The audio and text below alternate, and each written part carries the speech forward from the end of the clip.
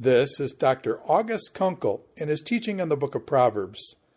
This is session number 17, Instructions for a Civilized Life. Proverbs chapter 27, verse 23 through chapter 29, verse 27.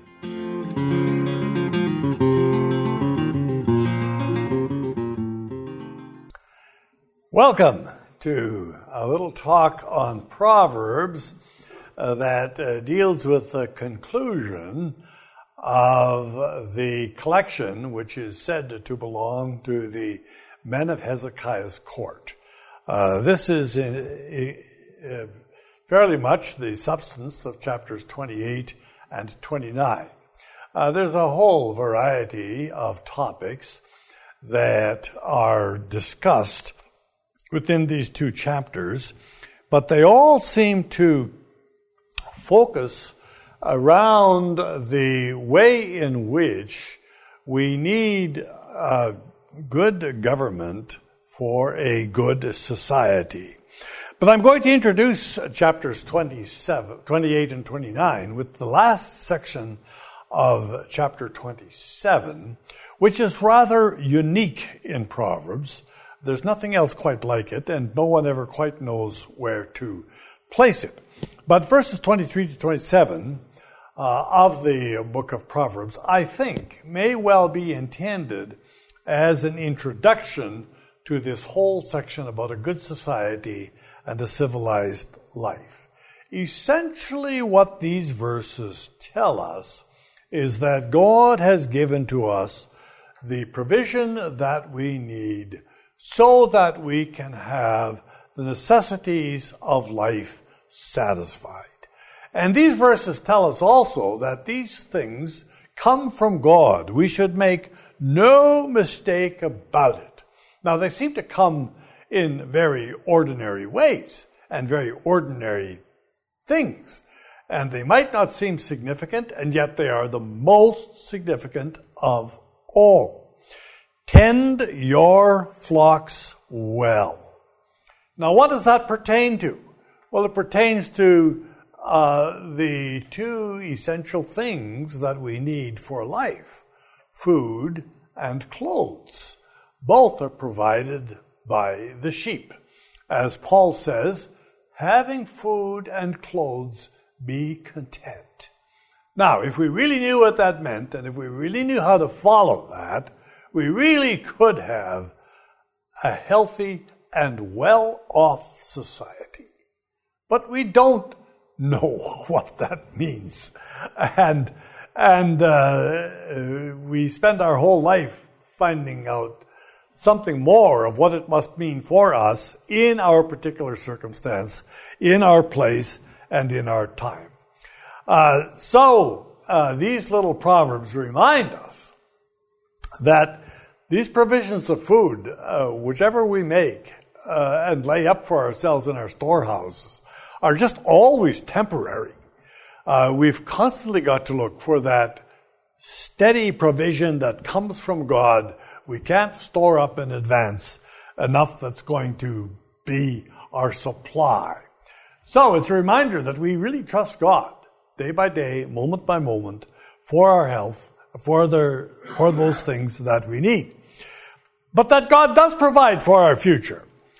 Because God does keep sending the green grass, and He does keep providing for the life of the sheep and the goats, and that if we care for these provisions well, our fields and our flocks, our households will all do well. And so it's really almost that simple. And yet, because, of course, we can't be satisfied with simply food and clothes, and because we don't do a very good job of using those provisions that God has for us, we have many challenges in our society.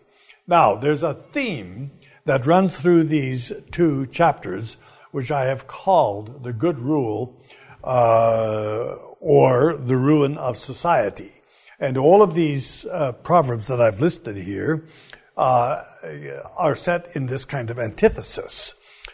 There is splendor for the rule of righteousness, but the rule of the wicked will obscure the good people that are in it.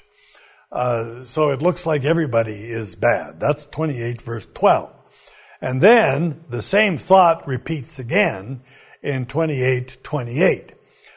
There is a bounty for the rule of the righteous. It enables good people, but wicked people destroy good people. Then just a few verses after that, chapter 29 verse 2, we have the happiness of the rule of the righteous. Righteous rule enables good people, but wicked rule destroys good people. And then finally, towards the end of these two chapters, in verse 16, the order of the rule of the righteous is very necessary, because when there's bad rule, what we get is crime, and when we get crime, invariably we have the destruction of society. Now, it's clear that these aren't in any sense spacings within these two chapters, because they aren't in any sense equally spaced, but they are a recurring motif. And as a recurring motif, they seem to tell us something about the way in which we are supposed to look at the fundamental message of these chapters. So these chapters begin with what we have emphasized several times in these talks here on Proverbs, the values of the Torah, which means those things that are important according to divine revelation, those things that are important according to God's teaching. And so I've just picked out the verses in these first 11 chapters here that emphasize some of those values. They give you security. They enable you to contend for the right. They give you an understanding of justice. Big question. What is just? But you have to have the right values to be able to determine what is just in any particular situation. That integrity has value over wealth. That there needs to be honor for parents. And the trust that God will right wrongs, because they don't always turn out the way that they should. And then the converse of the good rule. Sometimes poor people abuse other poor people. What a tragic situation.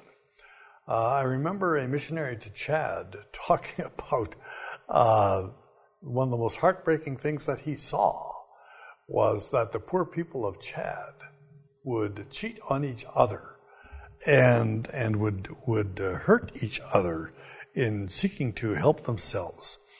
Where the prayer for those who are unfaithful is denied, when we become trapped in the schemes laid for others, the self-deception of riches, that we think there is a security in riches. Now, one of the greatest traps in life is greed. Somehow or another, it's very hard to recognize that. I'd like to always think that I'm satisfied with what I have. And yet what I always find out about myself is it would be just a little bit better if I had a little bit more. And I think that is something that it's hard for us to get away from. And the other thing is that if I lose something I already have, even though I can get along fairly well without it, I just feel like some terrible injustice has happened to me. So we need to be careful about this trap of greed. And the Proverbs here start off with telling us about the blessedness of mercy. This theme has come up before, but all of us are wrong sometimes. And what we need to have is the opportunity for mercy to be shown and forgiveness to take place. Greed has its own punishment. Taking life for profit leads to a flight to the pit. The pretension of doing right leads to the pit. The favoritism For a crust of bread will bring ruin. Very, very poignant ways in which these proverbs make their point. But maybe worst of all, plundering parents is the worst kind of vandal. And then, of course, the section concludes here with the contrast of destinies. The greedy rulers create hardship. Honest work earns a living, but of course, the wrong kinds of pursuits lead to poverty. Reliable people are blessed, but pursuing wealth for the sake of wealth actually ends up making us poor. Various ironies that there are in the way that we live our lives.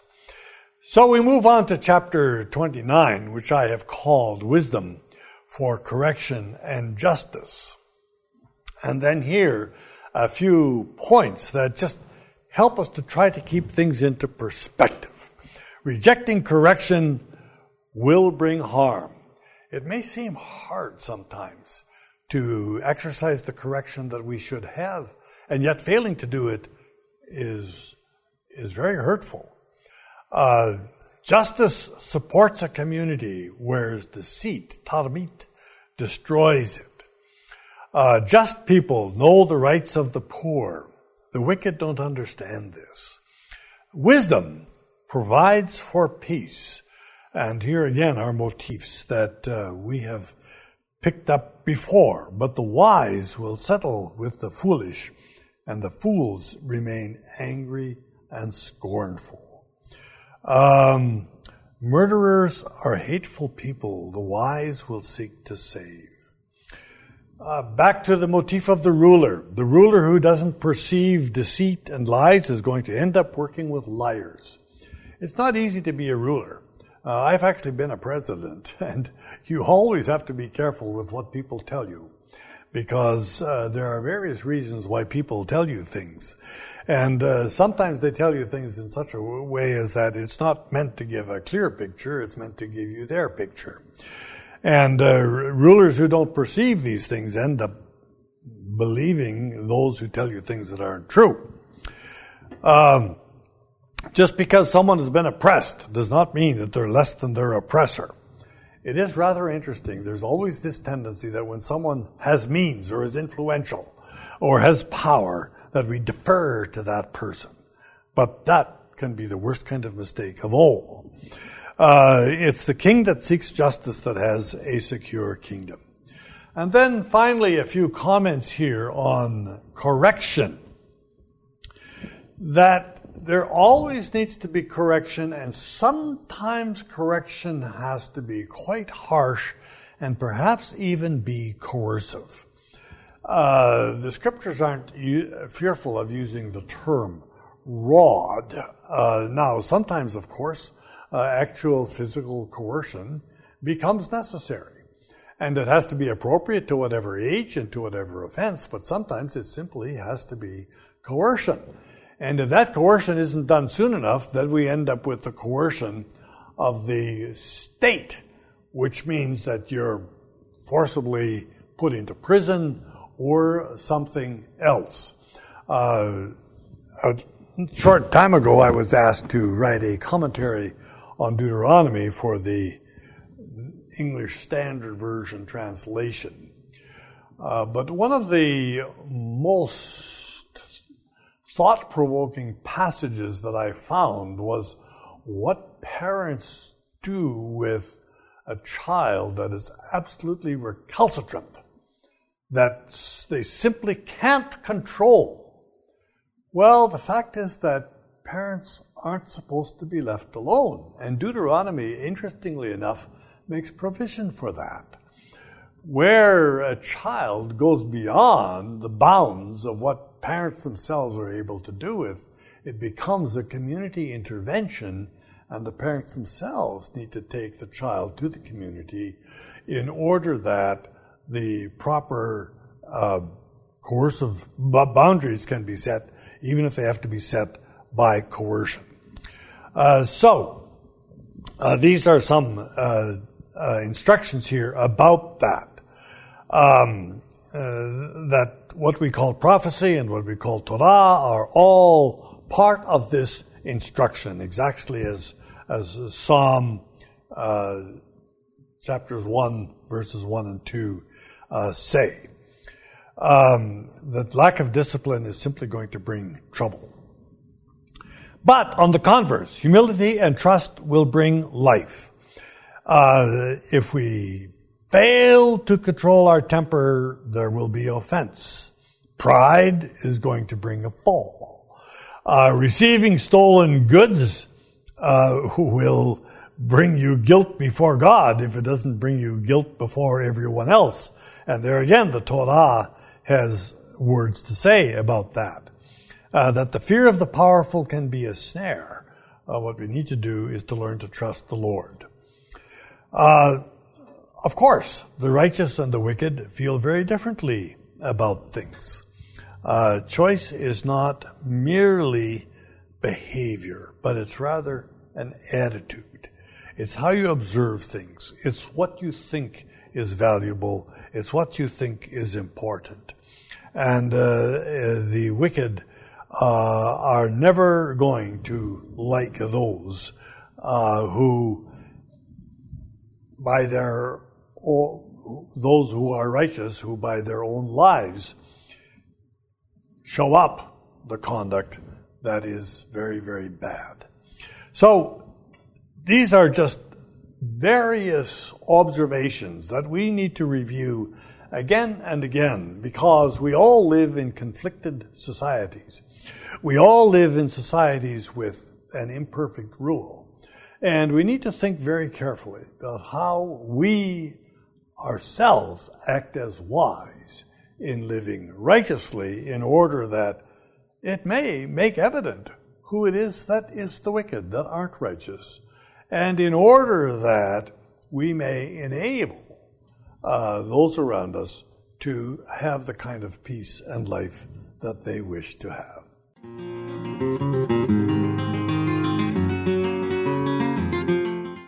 This is Dr. August Konkel in his teaching on the book of Proverbs. This is session number 17, Instructions for a Civilized Life. Proverbs chapter 27, verse 23 through chapter 29, verse 27.